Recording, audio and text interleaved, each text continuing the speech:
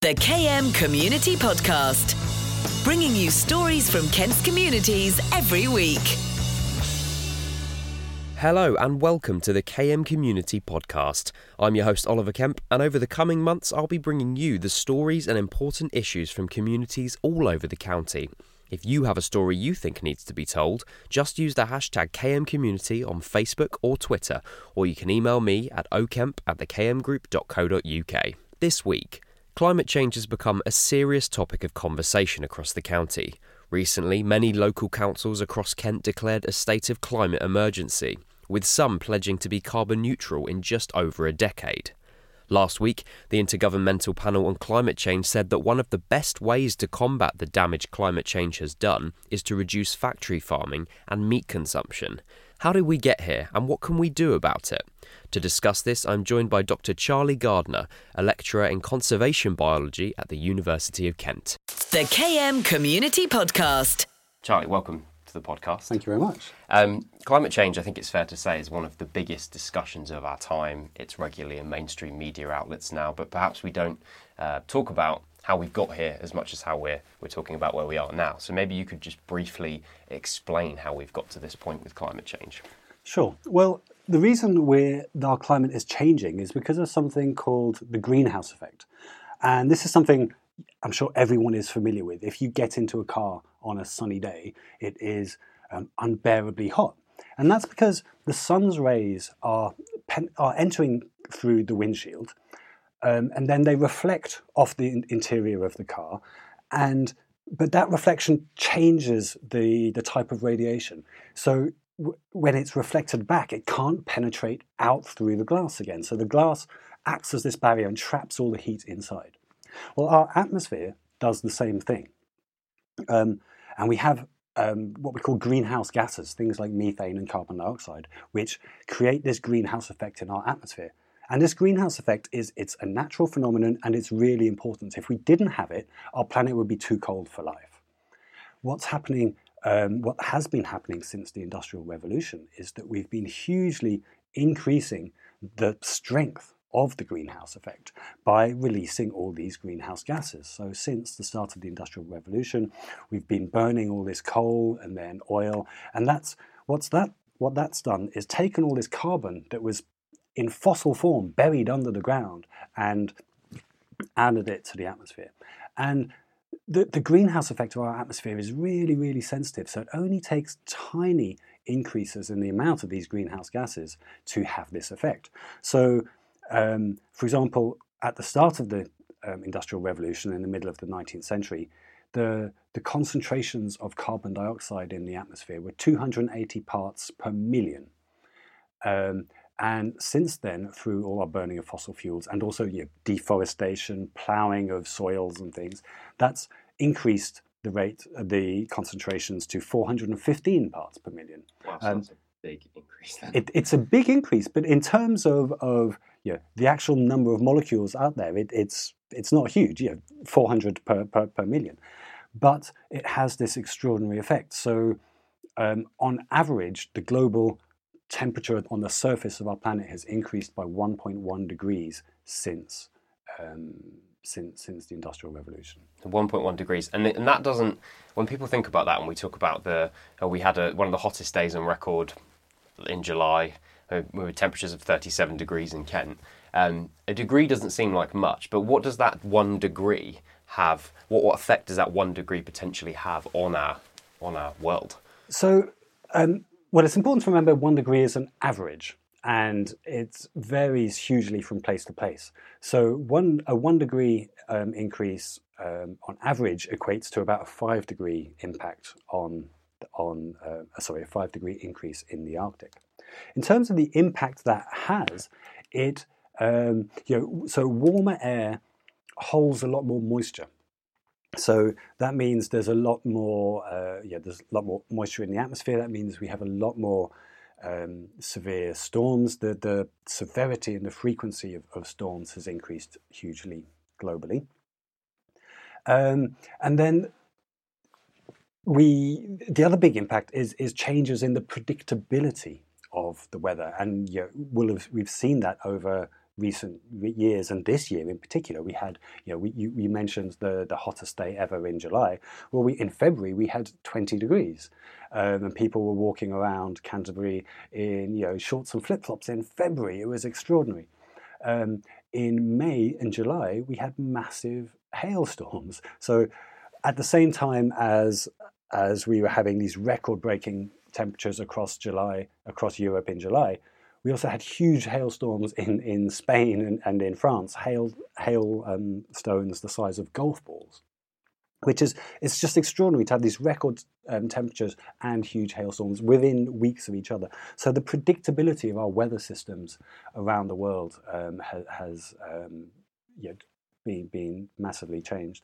And that's a problem because we rely on being able to predict our weather. Farmers need to know when it's going to rain. They need to know when to plant their crops. Last year we had the record-breaking temperatures over the summer. We had a hot and dry summer. In some parts of England, agricultural production was down by 50%. So it impacts our agricultural things. It's also impacting the natural world in a huge way. One of the things we commonly talk about is the melting of the polar ice caps. In the Arctic Ocean, for example, is frozen.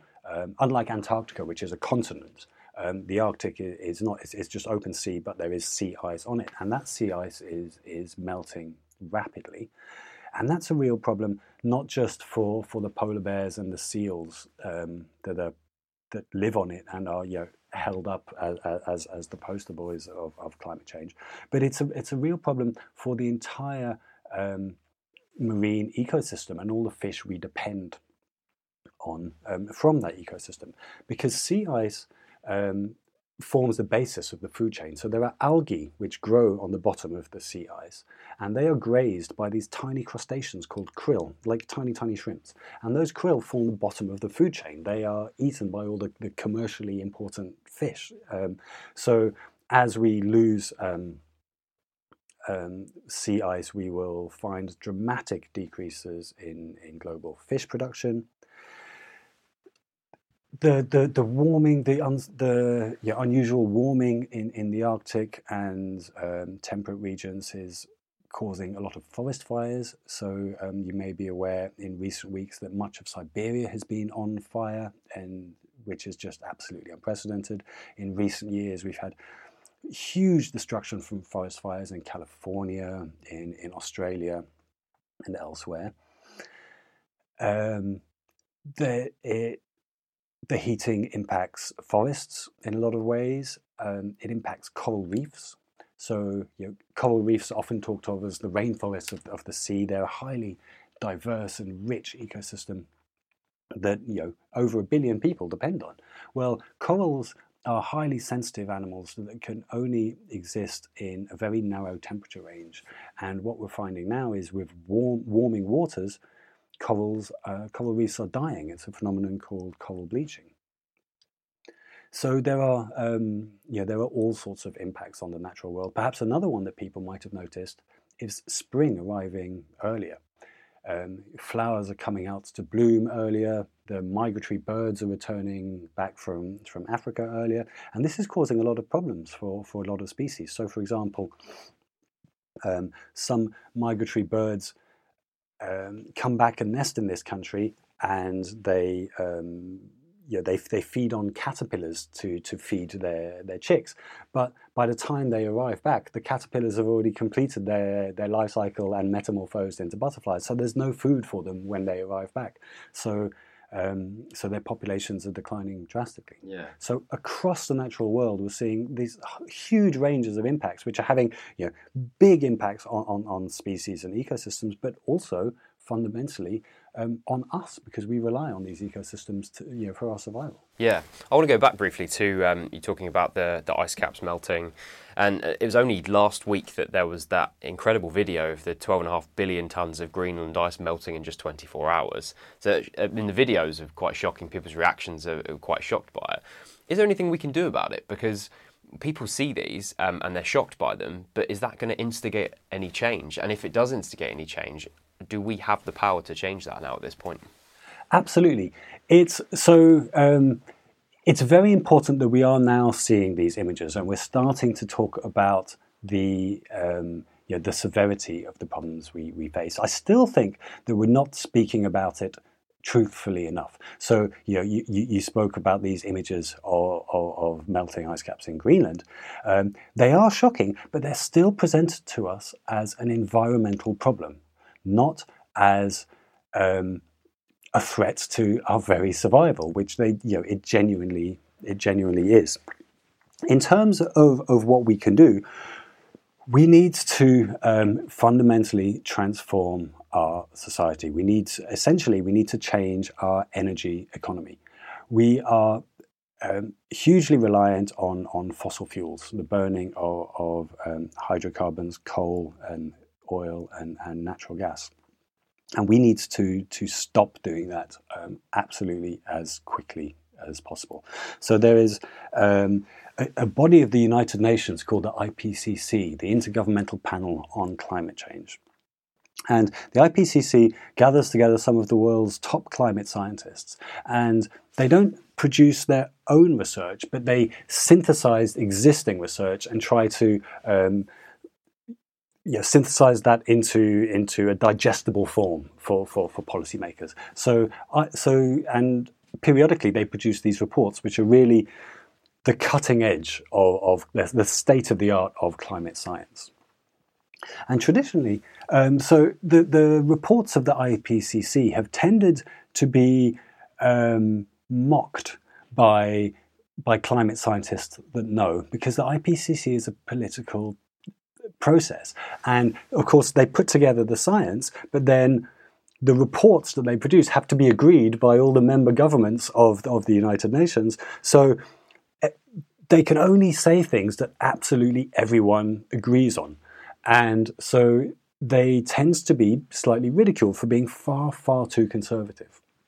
Well, towards the end of 2018, the IPCC put out a report which was about what the world has to do if we're going to limit the increase in temperature rise to just 1.5 degrees. And the report basically said, it's time to panic now. It's time to radically change the way we organise our societies. And it's only recently that the IPCC mentioned the fact that, I mean, they didn't say, we have to move towards vegan and vegetarian diets, but it was suggested that this is one of the big ways that we can limit this. Do you agree with that? I do. So meat production, animal agriculture, and particularly industrial meat production is a big contributor to climate change for a couple of reasons. One is that ruminants like cattle produce methane, and methane is a much, much more powerful greenhouse gas than carbon dioxide. But the main reason is that eating meat is a vastly inefficient way of producing food. So because of the inefficiencies of an animal converting the food it eats into flesh. So generally, the figure given is of an order of magnitude. So there's a 10 times reduction in energy between the food that a cow eats and the energy it will generate when it's eaten. So what that means is lands that would be the land required to produce enough meat for one person would have been able to produce enough plant food for 10 people. So it's hugely inefficient. Having said that, I'm slightly concerned with the way that this information is used and presented, because when we hear that we as a society need to eat less meat, what we're told and what we hear is that we as individuals need to decide to eat less meat. And I think that's highly unfair on us as individuals. We don't need individual change, we need system change.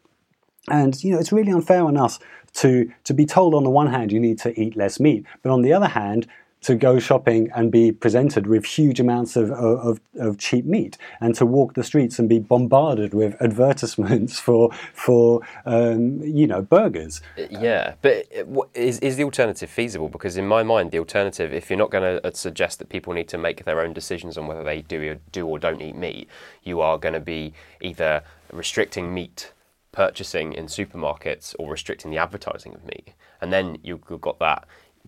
Some people might say then that you've got a big brother mentality happening where you're stopping people from eating the things that they want to eat. Well, it's a question of human survival. Local councils and governments around the country have declared a state of climate emergency. And we need to think about that word emergency. It is an emergency. And in an emergency, you change your normal behavior. And of course, it's not going to be all pleasant, but it needn't be horrific either if we start making changes now. But I think we need to acknowledge that we cannot carry on as normal. With regards to meat, I think the most important thing is to look at the economics of it and change the economics so that the huge costs of producing meat are factored into the price. We eat a lot of meat now because it is artificially cheap. It's hugely subsidized, and there are what economists call externalities. So the costs of meat production are not factored into it. Producing meat emits a hell of a lot of carbon, and that carbon, it's taking away the futures of our children and grandchildren. So that's a huge social cost that everyone is paying for meat production. If there were taxes on emitting carbon, or a proper price on carbon that reflects the damage it causes to society, then that would be reflected in the price of meat, and it would become more expensive. We would treat it as a special thing, as we always have done. And don't forget our habit of eating meat every day and sometimes multiple times a day is a very new thing. My parents grew up having meat as a special treat, perhaps once a week, and that's how most of the world in non-industrialized countries still lives. And I'm not saying we need to cease eating all meat immediately, but we need to think about how we produce it, and we need to go back to having it as a special thing rather than something we take for granted eating every meal. You talk about, just a little minute ago, you talked about the idea of taxing meat. That's obviously going to be in the powers of central government. Now, a lot of local governments have been declaring climate emergencies. We've had councils like Maidstone and Tunbridge Wells in Kent who've done that. Why is having that carbon neutrality target so important? And is it feasible for councils to actually hit this? Because they're all trying to do it. Maidstone recently pushed theirs back from 2030 to 2050 because they're obviously not feeling that it's feasible. But why is it important? And at this stage, do local councils have enough power to instigate change? I was actually at that council meeting in Tunbridge Wells a few years ago. I spoke as a member of the public to encourage councillors to vote in favour of the climate emergency motion, and it was a wonderful thing. The motion was passed 43-0 with just a single abstention, so people were really going for it. And you're right, this is something that's sweeping the country. Over half of our councils have now declared a climate emergency, and so has Parliament. And there are different ways of viewing this. Some people are a bit cynical, seeing it as merely a symbolic gesture. It's all talk. And of course, at this stage, it is all talk. It depends. It has to translate into policy change. It has to translate into action. Otherwise, it means nothing. But I think it is important because it shows leadership. It shows a commitment. And once you've made that commitment, other things follow. So, for example, a few weeks ago, there was a planning decision on an extension to the M4 motorway in Wales. And the planning was refused, and it happened because a climate emergency had been declared.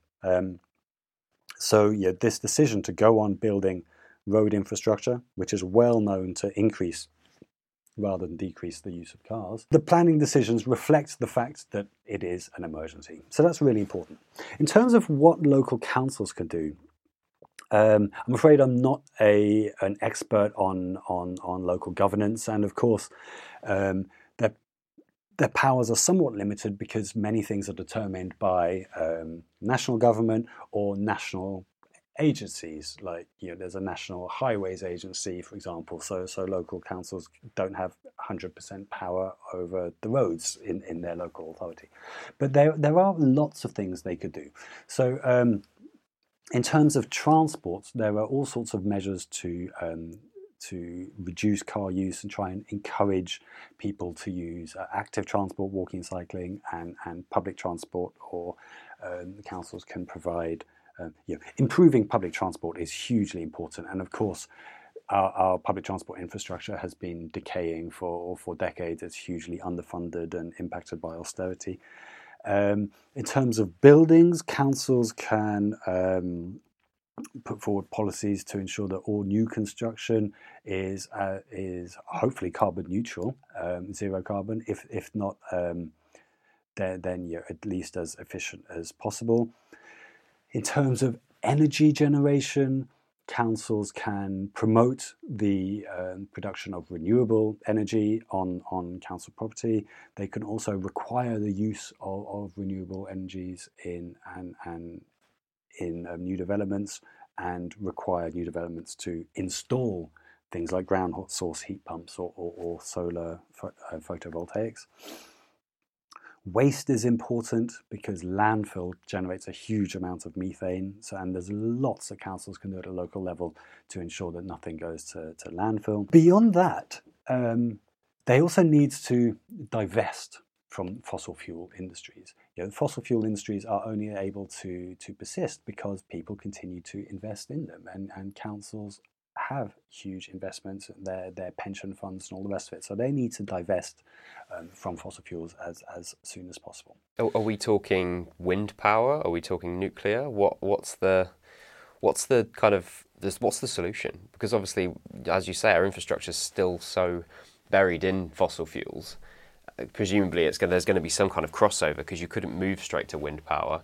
I mean, wind turbines take years and years to be made. The planning permission alone to build offshore takes a number of years. The structure, the infrastructure of building them and then operating them. So what would be the answer there? So you're right. We are talking about a transition, but this is a transition that we have to start with now. So that means we need to make these decisions now to stimulate these transitions. There is no one answer in terms of our energy economy. We need a highly diversified energy economy. There are all sorts of different ways of producing renewable energy. You talked about wind, we've mentioned solar, there is tidal power, there's hydroelectric power, there's ground source and air source heat pumps. Different places will need to make best use of the environments and the natural resources available to them. But it's increasingly recognized that we will depend more and more on micro power generation. So power that is generated on site rather than dispersed through a grid. If you don't mind, I'd just like to go back to one thing, because there was one more thing I wanted to say about what councils can do. Because all those solutions I suggested are about minimizing how much carbon we continue to release in the atmosphere. But even if we reduce that to zero very, very quickly, that still won't be enough, because there's already too much carbon dioxide in the atmosphere, and we need to remove that. We need to draw that out of the atmosphere. Luckily, we have this amazing technology to do that at zero cost. It's called a tree. Plants take carbon out the atmosphere and convert it into their tissues. They convert it into wood, where it's stored.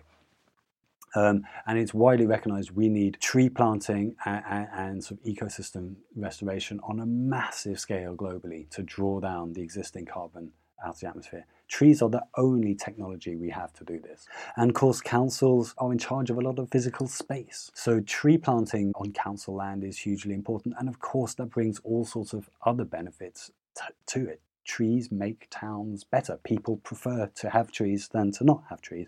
They cool it down. They support birds and insects. Everyone recognises these are a very good thing, and it's something that we can do cheaply. So that's interesting. So that's one of the things that councils should start doing if they really want to reach this carbon neutrality target and start drawing out the bad things in the air, is to start building trees, start planting trees. I've started talking about them in technological terms. Yeah, so that was my I think fault. That's why I said building. Yeah, start planting trees around our counties and our borough councils. Absolutely. So we can start improving. I just want to finish on one more thing, Charlie. So, Extinction Rebellion has probably been one of the most successful groups in recent years of mobilising to talk about climate change and the effects that it has. We've seen demonstrations around Kent. We've seen children leaving school on a Friday to walk around Canterbury. My own students. Oh, there you go. Okay. Is this the generation that has to make it count? It has to be.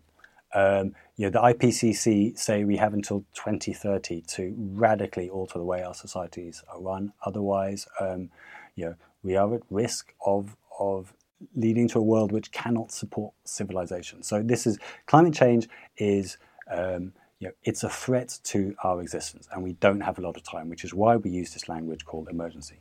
And I think Extinction Rebellion is just the most wonderful thing. The reason you are here talking to me today is because Extinction Rebellion has put the climate crisis into the limelight. Everybody knew about climate change before, but nobody was doing anything about it, and it wasn't a real concern for people. It was just some environmental issue that's going on in the background. Today, thanks to Extinction Rebellion, the environment is the third biggest concern for UK voters. It's a bigger concern than health, crime and immigration. 71% of voters in this country think that climate change is a bigger issue than Brexit. So this has happened because Extinction Rebellion and the youth strikes inspired by Greta Thunberg have made the media, made the government realise that this is an emergency situation. With the international rebellion that took place in London in April, over 1,100 people volunteered to be arrested, were willingly arrested because they realised that this thing is so important that they were willing to risk their liberty to try and make change happen. I was at that rebellion in April. I wasn't there for the full 10 days. I was there for 3 or 4 days, but I was so inspired by it. It felt like it was just such a hopeful moment. It finally, environmentalists who know about the state of our planet and the way we're going tends to be really despondent because they felt that there was no turning back. We are going to utterly destroy our planet. Extinction Rebellion has changed that. It has given us hope, and it really feels like there might be a possibility for change. I was so inspired by it that I went back home and started an Extinction Rebellion group in my hometown, which I now run, and we're doing great things there. But really, this is the moment. We have very, very little time left to save ourselves, and we absolutely have to seize this opportunity now. Charlie, thank you very much. It's been a pleasure. Thank you for inviting me. The KM Community Podcast, bringing you stories from Kent's communities every week.